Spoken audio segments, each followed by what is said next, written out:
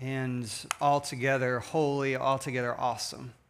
The adjectives we run out in our language, Lord, but we just come to you this morning to glorify you, to give you praise, to ask that you would inhabit and fill this place with your presence, that we may meet with you. In your name we pray. And everybody said amen.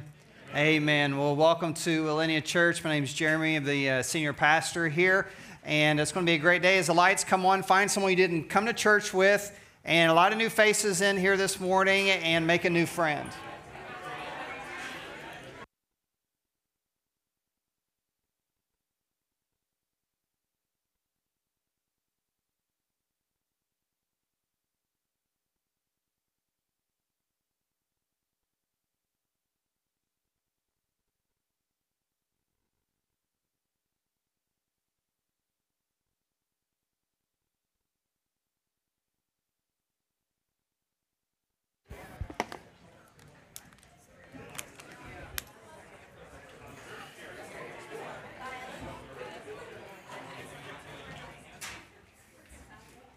Well, good morning. Can we all just collectively give all of our MTSU students a round of applause? They're back in the house today. Yeah, we're so excited that you're here. It's always a very sad and lonely summer, is it not? So, before I get started, a couple of things I want to just point out to you you may not know. But first, we have a new website. So if you go to alineachurch.org and check that out, I think it's a lot cleaner, a lot more descriptive of what we're trying to do as a church, and you can share with your friends. When we started the church, actually we came up with a name in 2020, went online, I bought everything. Alinea.org, alineachurch.net, .com, .church, .whatever. So we got them all because, like I said, there's only one Alinea Church in the world, and you're sitting in it. So also, we're going to begin, we're going to try something out. I always like to use the word try because I never want to sound very dogmatic, because I think everything that we do as a ministry is a little bit of an experiment. We're going to see if this works out. But we are going to start out second Monday of every month. We're going to be doing Man-Day Mondays. And we're going to be meeting right here from 7 to 9. This is for all the men in the house. We're going to do this once a month. We're going to serve you food. Someone's going to cook for you. You get to eat, and we're going to sit around, and we're going to talk about things that we as men need to talk about, but a lot of times we're afraid to talk about. Can I get an amen about that? And so we're going to hit some important issues. And so we actually have a curriculum that's been gifted to us from a church in Knoxville that runs a span of 24 months. So it hits all of these different things that have to do with integrity and disciplines of a godly man. So if you're a guy in the house, bring your student with you. Middle school and high school can come to this as well. In fact, they'll have their own table for that. This is also, I do not call this a small group. We're going to talk about small groups at the end of service. This is not a small group, all right? This is a mid-sized group. And so it's a great entryway into small groups. So if you know someone who's like, I'm not sure about church and I'm not sure about small groups, this is a really easy entry into the life of the church, because everybody likes food, right? So we're going to be doing that. Also, just some dates to keep in mind. September 3rd, we're going to have, that's next week, after church picnic. All right? And so everybody bring a dish to share. Please don't make it a weird dish. We'll talk about that here in a second. September 10th is Vision Sunday. That's where I get to really just share what's on my heart as your pastor and where I see God taking us. Well, I try to do this twice a year, do a Vision Sunday. So talk about the next 6 to 12 months. And then on September the 10th, September the 17th, we'll start a new series called Seeds. In fact, if you go out and you sign up for a group today, you're going to see a lot of people have these books at their table. We, as a church, there's going to be a couple of groups that aren't doing this curriculum, but several groups are. We're going to be going together as a church the message and the group material will match during that entire series. And we're going to talk about what you want tomorrow, you're going to have to invest in today. All right? You want a good family, you've got to invest in it today. You want stronger faith, you've got to invest in it today. So we're going to explore this whole idea of sowing and reaping during this series of seeds. All right? But today we're talking about forgiveness. It's more than saying sorry. And everybody that watches one of my favorite Christmas movies will get that reference. But we've hit a really hard topic. I think it's probably one of the most difficult series that I've had to study and deliver to you because forgiveness is a difficult topic. In the first Sunday, we talked about what forgiveness is not, right? And so if you've missed any of these messages, make sure you go back and check out the podcast where all podcasts are delivered. Wherever you get your content, you should see Alinea Church on there. But we talked about what forgiveness is not. And then last week, we talked about what forgiveness is. And today, I want to talk to you about the root of unforgiveness and the detriment of unforgiveness, all right? My wife and I, we have fallen into trap that most married couples have fallen into, and that's laying awake in bed, saying we're going to go to bed early, only to watch TikTok and Instagram reels, right? And so we're always sending each other Instagram reels, right? When someone disappears into the bathroom, the other phone starts blowing up with Instagram reels that check this one out, check this out. And one of the things that we've realized is that as a married couple, we're all living the same life. I guarantee you if you're a married couple, you're probably seeing the same content that we're seeing because she'll send me something. I'm like, yeah, I saw that 2 days ago. And I'll send her something and she'll say, I saw that already. One of the things that really disturbs me about these reels and TikTok videos is how people have no idea how to cook.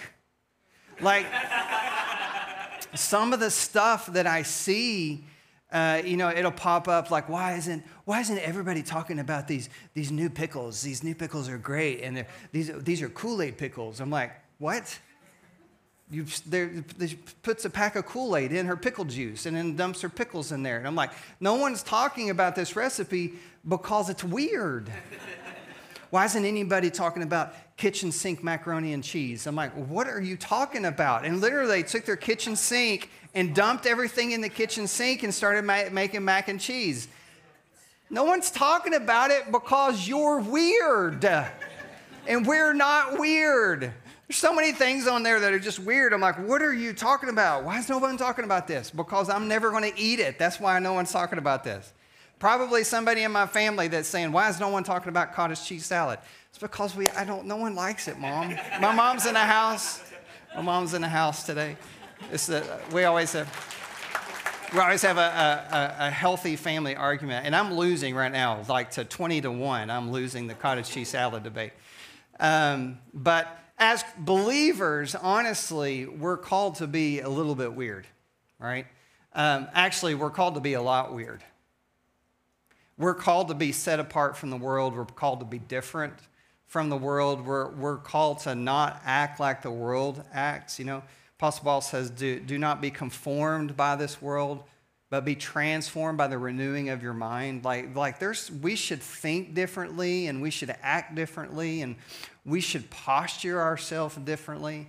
But when it comes to the topic of forgiveness, it is really difficult to do that. We ended our message last week looking at the interaction with the disciples and Jesus when they said, wow, yeah, this forgiveness stuff is difficult. Increase our faith. And Jesus says, no, I don't need to increase your faith. You got all the faith you need. The problem you have is obedience, right? So what really comes down to it, it's obedience that we have a hard time with when it comes to forgiveness. And today I want to look at forgiveness from a different perspective. Like, okay, well, let's say that we just don't deal with it and we just decide to live in this world of unforgiveness. What's going to happen to us, right? And the first thing that happens to us in unforgiveness is we tend to get bitter, right?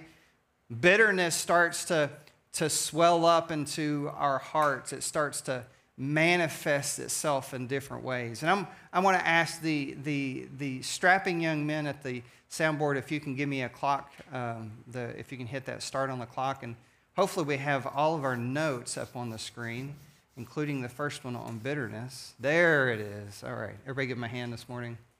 Yeah. Good job. Good job. All right. And so what does the scripture say about this? It says, pursue peace with everyone and holiness. Now, again, holiness means to be set apart.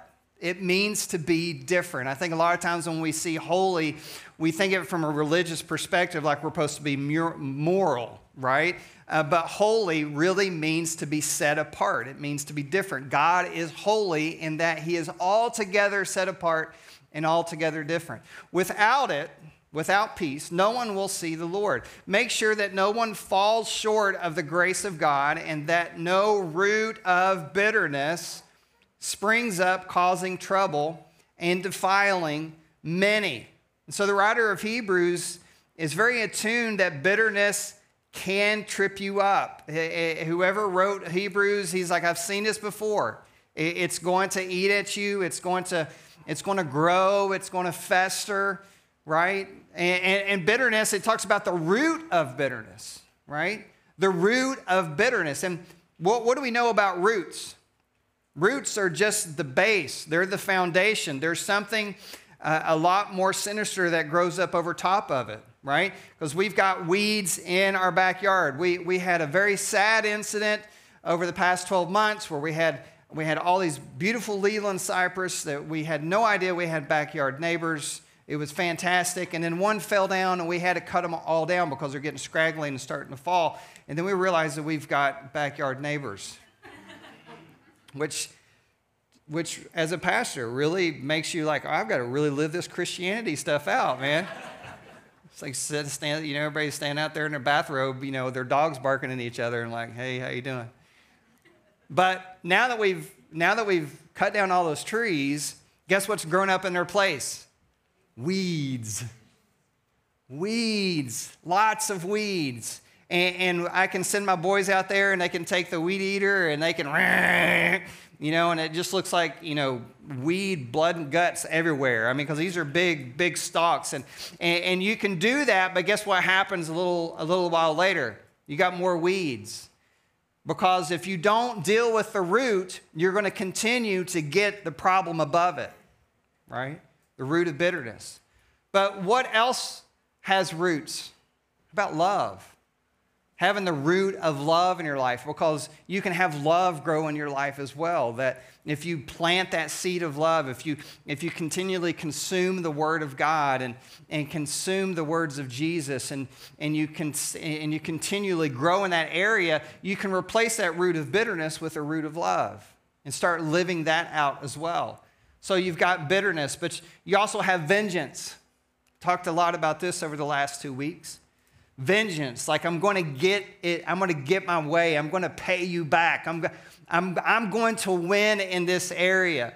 It says, but I tell you, love your enemies and pray for those who persecute you. Love your enemies and pray for those who persecute you. And what we need to understand from this verse is love through prayer is an antidote to hatred. It's really hard to hate someone that you're praying for all the time. Y'all there? That's hard, right? That's hard because you got that mean old boss above you that's passed you over 3 times and they, the toxic work environment, and you're like, I'm supposed to honor those who are in authority over me, and I don't want to honor that person. They're a jackwagon, I just don't want to. That's my PG version of certain words that I could use. That we can all digest that one. It's hard because praying for them, that takes energy. The Bible calls prayer labor. Like you got to work at it. I saw something recently that says if you find prayer hard, maybe you should look at it as a sign of maturity, not a sign of immaturity. Because prayer should be labor.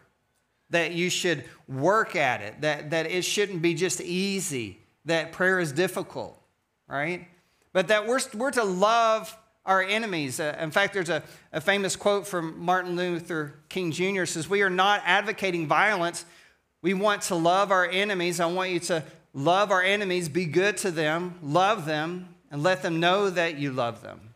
That's really hard with our enemies because we know that we're right and they're wrong. We'll get on a little bit about that later. So show love and not hatred.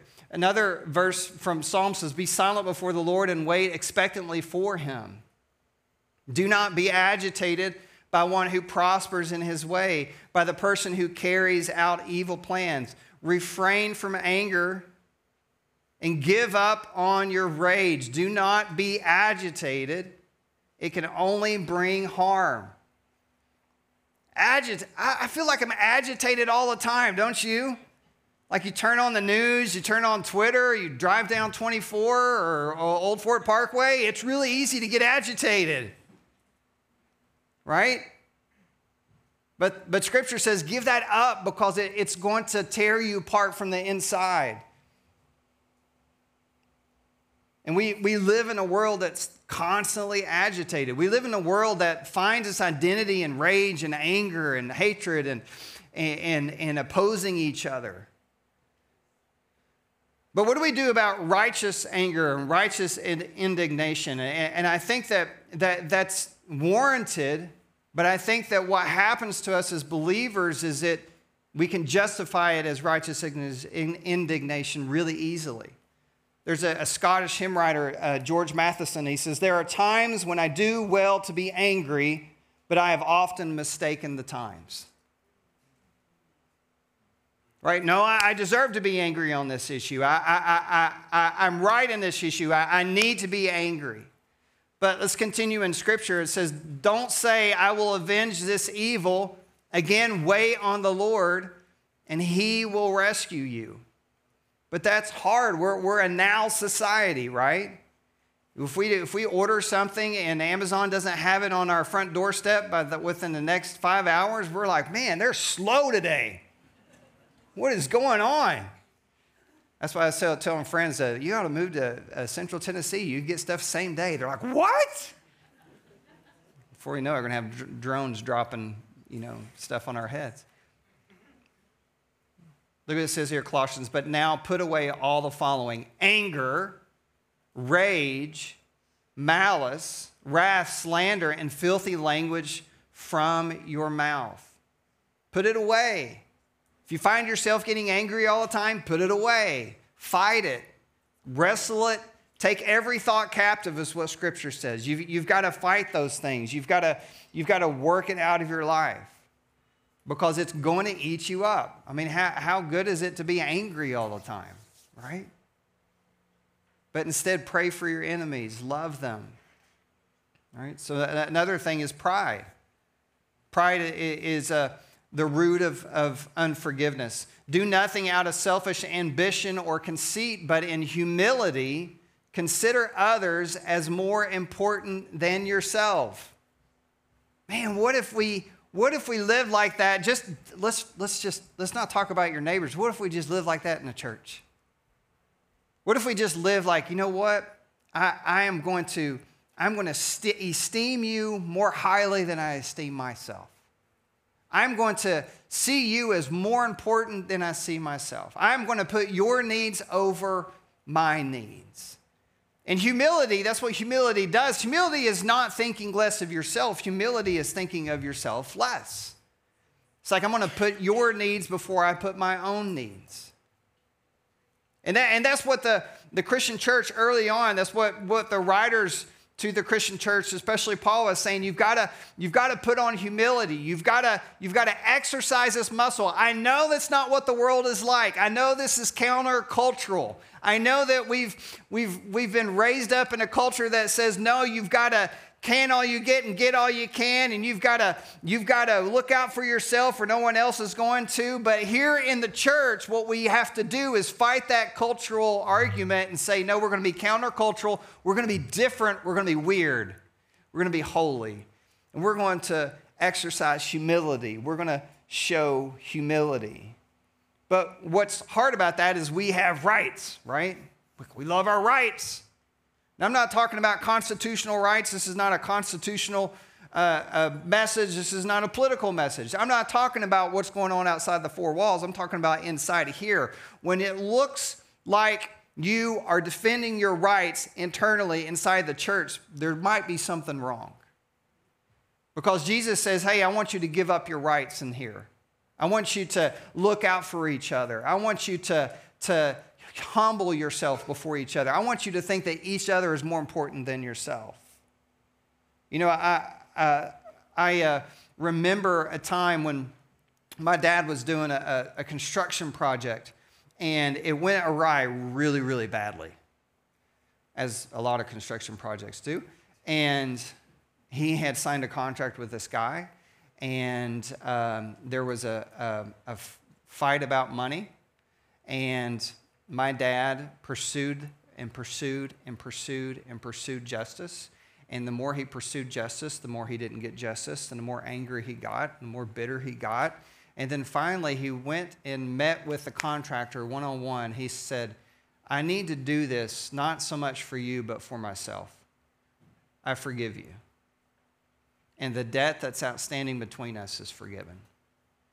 And he said, you should have seen his face. He just was shocked. Just shocked. And he said from that point onward, he said that there was such a weight that was lifted off of his shoulders because he was no longer fighting for himself. Instead, he just gave it to God and said, God, I can't control this situation. You're going to have to fight for me. In fact, there's a great verse here in Corinthians says, as it is to have legal disputes against one another is already a defeat for you. In other words, he had believers that were suing believers. Right? He's like, this is already ending up badly. He says, why not rather be wronged? Why not rather be cheated? In other words, Paul's saying, can't you just take the hit? For the sake of unity, for the sake of the fellowship, for the sake of the Christian church, for the sake of the testimony that we're putting out to the four walls, outside the four walls, can't you just take the hit? That's hard, though, because, again, we'll wait, that's not right. Didn't say it was right. The idea about forgiveness is never saying what was done to you was right. The idea of forgiveness is that you give up your right to take vengeance on the other person and you allow God to deal with them. And that's hard because, again, me personally, I'm a control freak. I want to control the outcome.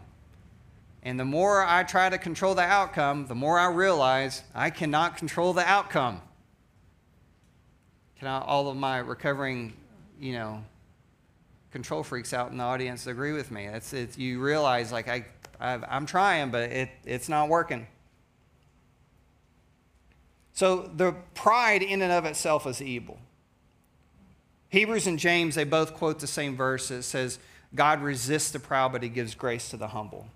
But pride also produces unwanted results, and one of them is judgmentalism. Judgmentalism. I had Wyatt look at that, make sure I didn't spell it wrong. It says, do not take to heart all the things that people say, lest you hear your servant cursing you. Your heart knows that many times, what? You yourself have cursed others. How true that is, though, isn't it? How many times you've heard someone say something about you or the rumor got around? I cannot believe that they're saying such and such about me. What in the world? I can't, what? I can't believe that. But how many times have we done the same thing? That's what Ecclesiastes is saying. It says, hey, don't take it to heart.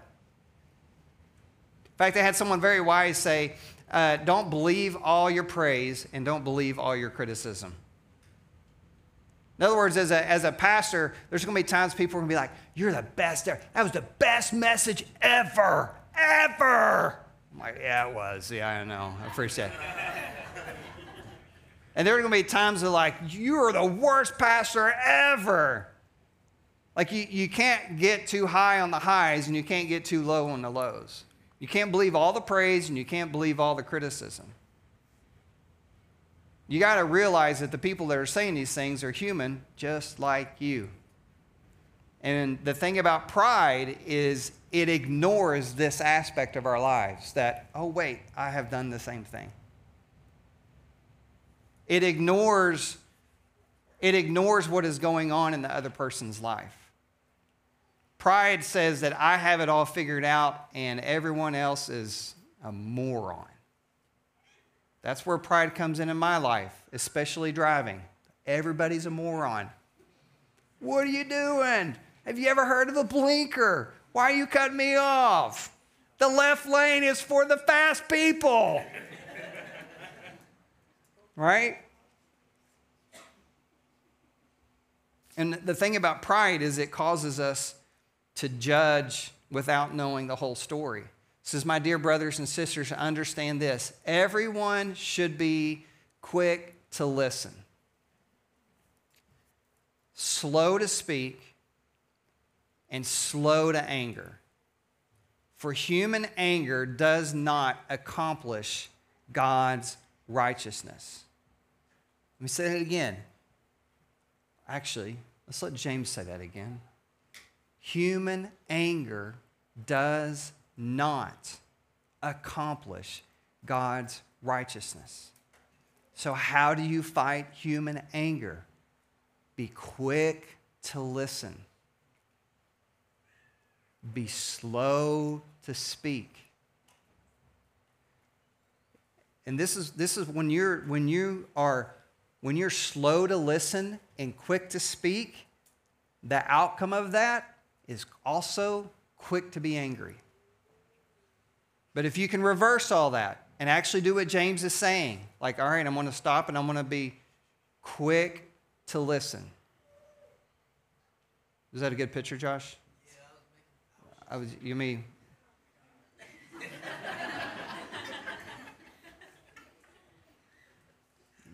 You gotta warn me. I gotta stand up straighter and. Okay, good. Why is it? I mean, listening is such a lost skill in our society. Even when we're listening, we're not listening because we're already formulating what we're going to say in response. Right? So what would it look like if we were to slow down and we were quick to listen? How do you listen? You ask lots of questions. Tell me about that. You don't ask yes or no questions. Someone says something to you, tell me, let's go a little bit deeper on that. What do you mean by that? Not questions like entrapment questions. So what you're saying is? No, tell me about that. Why do you think that way? Tell me when did you first feel that way? When did you first have that emotion? When did you first have that belief? What spawned that? And you're quick to listen. And you slow down and you exercise those fruits of the Spirit like patience, long-suffering.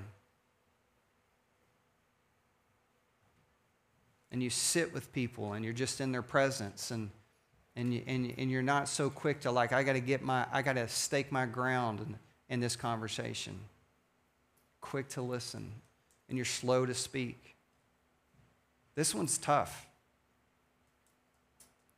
Because I get in environments sometimes where I'm like, I've got to say something because I don't want them to think I'm an idiot. Or I got to say something because I don't want them to think I'm agreeing with what they're talking about. Or I want to say something because I want to make myself look good. And I always come back to that old adage where it's better to remain silent and thought a fool than to speak up and remove all doubt. Because there's been so many times in my life where I'm like, I've got this keeping silent thing down. I've got it. Just listening to them. I'm just letting them dig their own hole. Just listening, dig their own hole. And it's out there, and I can't get it back up. It's like, man, why could I not exercise that muscle? Why could I not be quiet? Why could I not keep it to myself? It's hard. I'm not saying it's easy. It's hard. But when you do that, when you're quick to listen, you're slow to speak, it will produce this amazing result, byproduct of being slow to be angry. And I think a lot of that is you start to have empathy for people. Be like, man, I don't agree with 100% of what they're saying, but I can see what's happened. Not I can justify their belief. I can see what has happened. You have a different perspective. You're able to talk about it in a much more intelligible way. Another thing that happens if you have a lot of pride in your life is you start to become hypersensitive.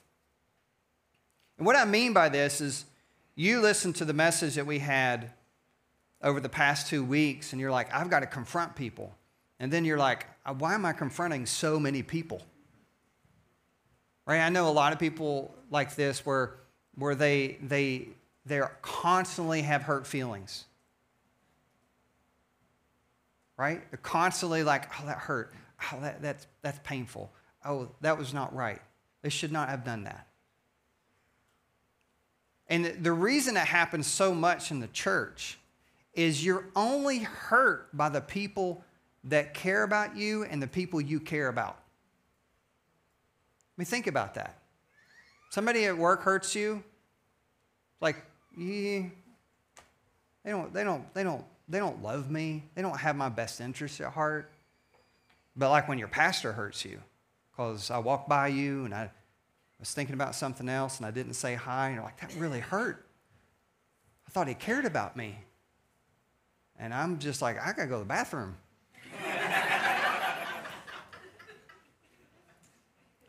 I know that's funny, but think about that with other people in your life.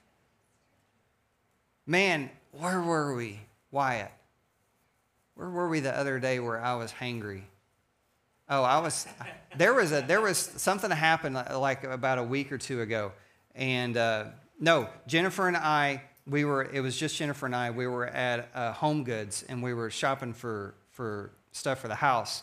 And sometimes there's a tipping point. I don't know where it is on my blood sugar needle, but I tip and all of a sudden it's on like Donkey Kong. Like I was standing in line and it was Saturday, pure chaos in Home Goods. And I don't know if you've ever been to Home Goods, but they've got to get with Chick-fil-A and figure out how to make that line work better, because that line was wrapped all the way down. And there was this lovely lady in front of me, and she had kids, and the kids were cute, but the kids loved everything on the shelf, on every shelf. And it was falling, and they were making noise, and everything that made noise they were touching, and they were hitting the cell phone cases, and they were falling on the floor, over and over and over. And Jennifer walked to go put something away, and when she got back, I was like, I got to go. She goes, why? I was like, I got to go. She's like, we've waited this long in line. I'm like, I don't care. If I don't get out of here, something bad's going to happen. And we just went and put the stuff back, and I left, and I went and got like Chick-fil-A or something. I don't know what it was, but I was thinking to myself, how many times have I encountered someone in that very same situation, but I was so quick to judge because no one should act that way, right? And you start to become hypersensitive about how people treat you. And Proverbs says this, good sense makes, well, it's actually good sense, it's God's sense, right? Good sense makes one slow to anger, there it is again. And it is his glory to overlook an offense. When's the last time someone did something to you where you're like, you know what, I actually don't have to, I'm going to overlook that.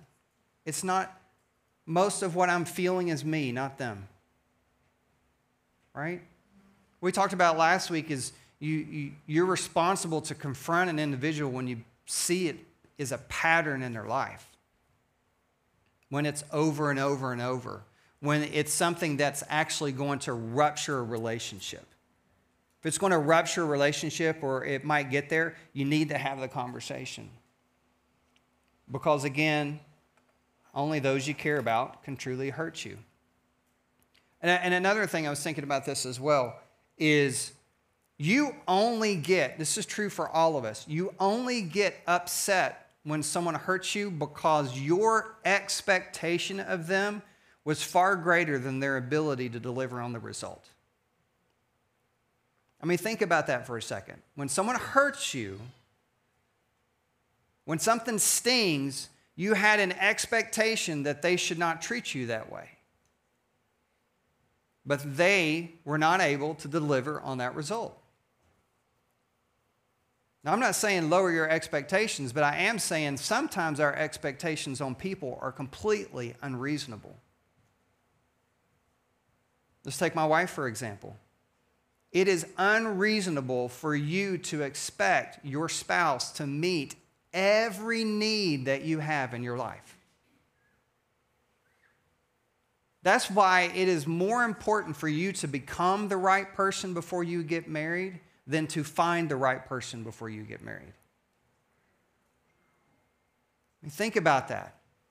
That's why you've got to be a whole individual before you get married. That's why when you get married, you've got to pursue Christ. In fact, when I do weddings, that's what I charge the bride and the groom. I say, pursue Christ in all things, because you've got to be pursuing Christ far harder than you're pursuing each other. You've got to put Christ in your life first. You've got to make sure that you're whole spiritually. My wife's responsibility is not to fulfill my spiritual needs. Right? I've got to find, my wife's responsibility is not to fulfill my identity needs. I find my identity in Christ. I find my identity in who Christ has called me to be. I find my identity in who God has raised me up as a believer, and the circumstances and the experiences He's put in my life. That's who my identity is as a husband. My identity is as a father. But my wife's responsibility is not to constantly come behind me and prop up my identity. I've got to find that in something greater than human beings. I've got to find that in my Creator. In fact, our students, we just started a new series with our youth group, and it is all about identity, because the world is trying to place on your children identity. And they have to go to their Creator first to find out who they are. And it's the same thing with us. It's the same thing with us. We've got to find our identity in Christ.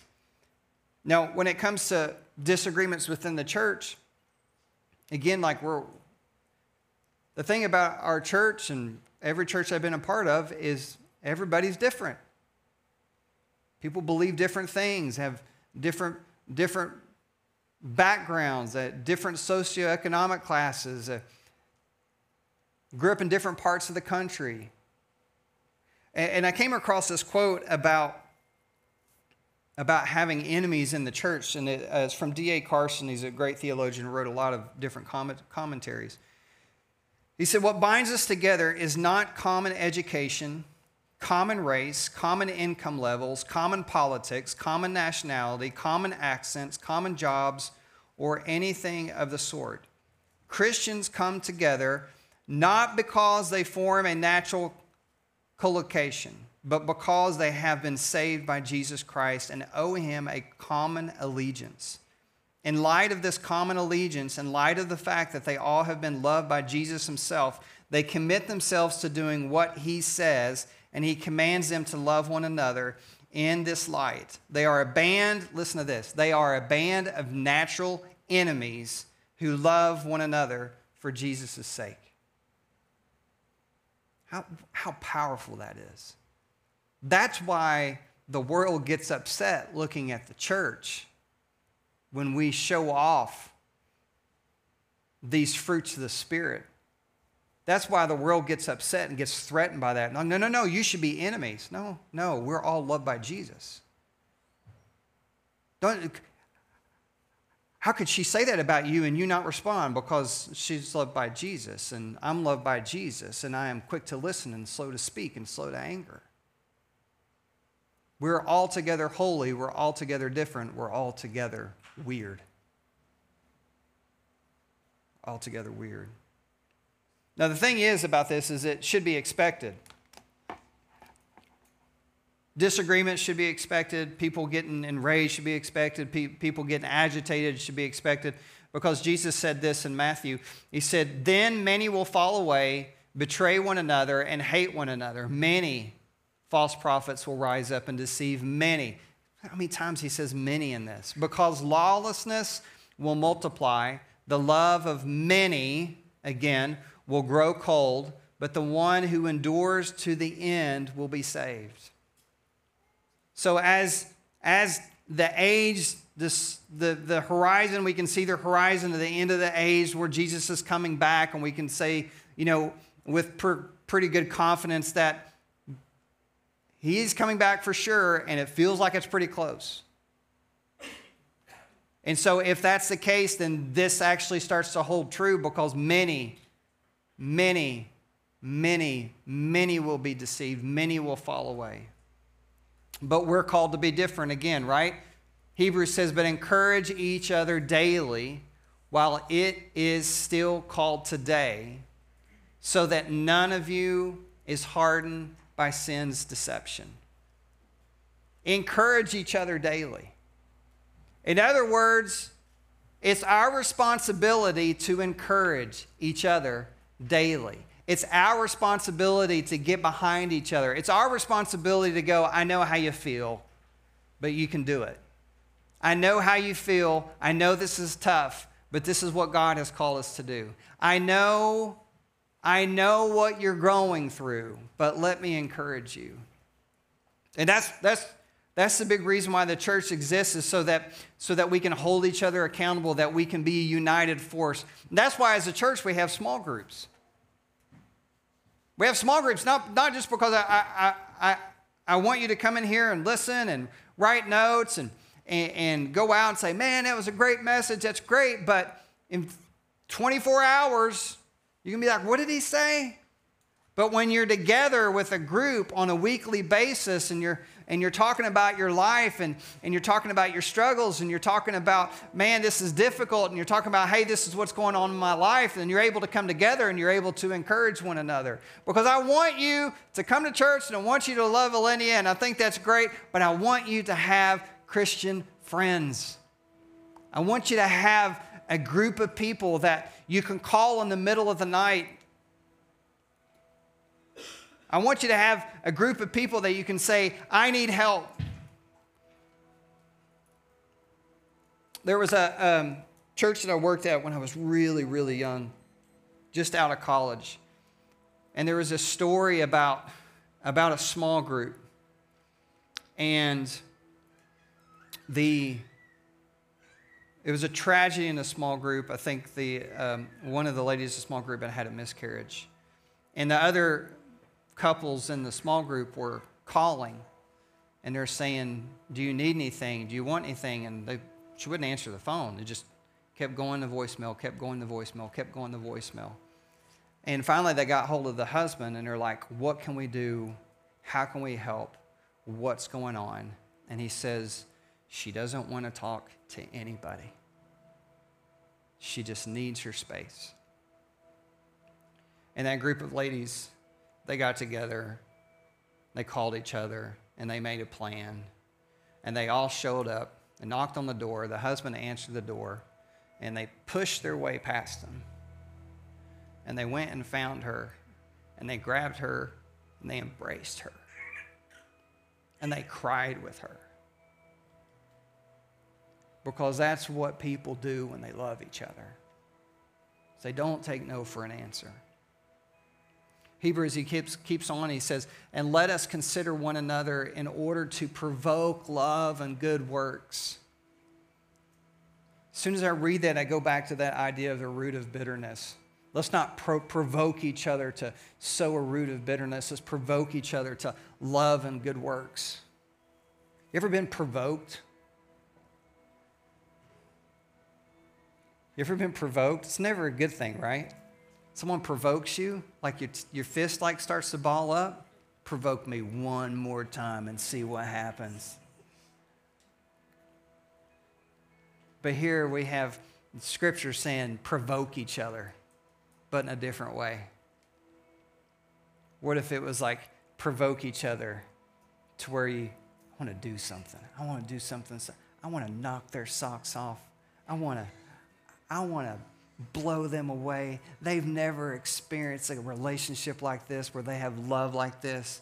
We're going to provoke each other. Let's be a church that provokes each other to love and good works. So when the world looks at us and go, what in the world? How did they come up? Like, I was provoked. Not neglecting gathering together, as some are in the habit of doing. Now, as a pastor, pastors love to rest on this passage. I'm not going to rest on this. I'm just going to say, y'all know who you are. But encouraging each other. Again, all the more as you see the day approaching. So here's my call to action for you today. We're gonna stand and we're gonna worship, and we're gonna solidify this word of God in our hearts by just giving God glory. But here's my call to action to you. 1, forgive. The reason I want you to forgive is I don't want that bitterness, that vengeance, that pride to eat you from the inside out like cancer. Now, say forgive. Here's the second thing. I know that's hard. And here's the second part. Find a group of people that you can get around and that will encourage you and that will hold you accountable. And here at Alinea, we do that through small groups. And so outside, we have tables set up for small groups. And some of you need to get in a group of people on a regular basis because you need Christian friends in your life, because you know that this Christ life walk is hard. And Hebrews says, yes, of course it's hard, but I want you to get together. Don't abandon forsaking the assembly of yourselves, because you need to get together to encourage each other. Why? Because the end is coming. And when the end comes, Jesus will descend and he will take us to be with himself, and all of this nonsense will go away, and all of this hatred will go away, and all of this deception will go away, and all the lies and the anger and the wrath and the things that cause you to get tight-chested will go away. But in the meantime, that's coming. That's a promise. That's a hope. We know what's happening. We can get excited about that. But until then, encourage one another, because until then, it's going to get hard. If it's not already been hard for you, it's going to be difficult. And you need people to come alongside of you and to lock arms and say, we can do this together. I want to help you. And I know you're filled with rage, and I know you're filled with anger, and I know you're filled with hurt, and I know you're filled with bitterness, but I want to help you because we can do this together. In fact, I'm going to get you past that point. I'm going to provoke you to do good works. We're going to be a small group that just knocks the socks off of people, because we're going to be a provoking people. And we're going to love outlandishly, and we're going to forgive full of grace. Why? Because Jesus set the example for us. When he was on the cross and he looked at them and he said, please, Father, forgive them. They do not know what they do. Would you stand with me as we go into worship? Father God, Lord, we love you. We thank you for your goodness. God, we pray in Jesus' name, Lord, that you would help us to find inside of us the will and the strength to obey in this area of forgiveness. Father God, Lord, that you would surround us with people that will love us and challenge us and root us on and help us through the hard times, Father God. I pray that as we go out and we look at groups, I pray that everyone will get into a group. Everyone would find a group of people that they can call home, a group of people that they can call lifelong friends, a group of people that want the best for each other. In your name we pray. Amen.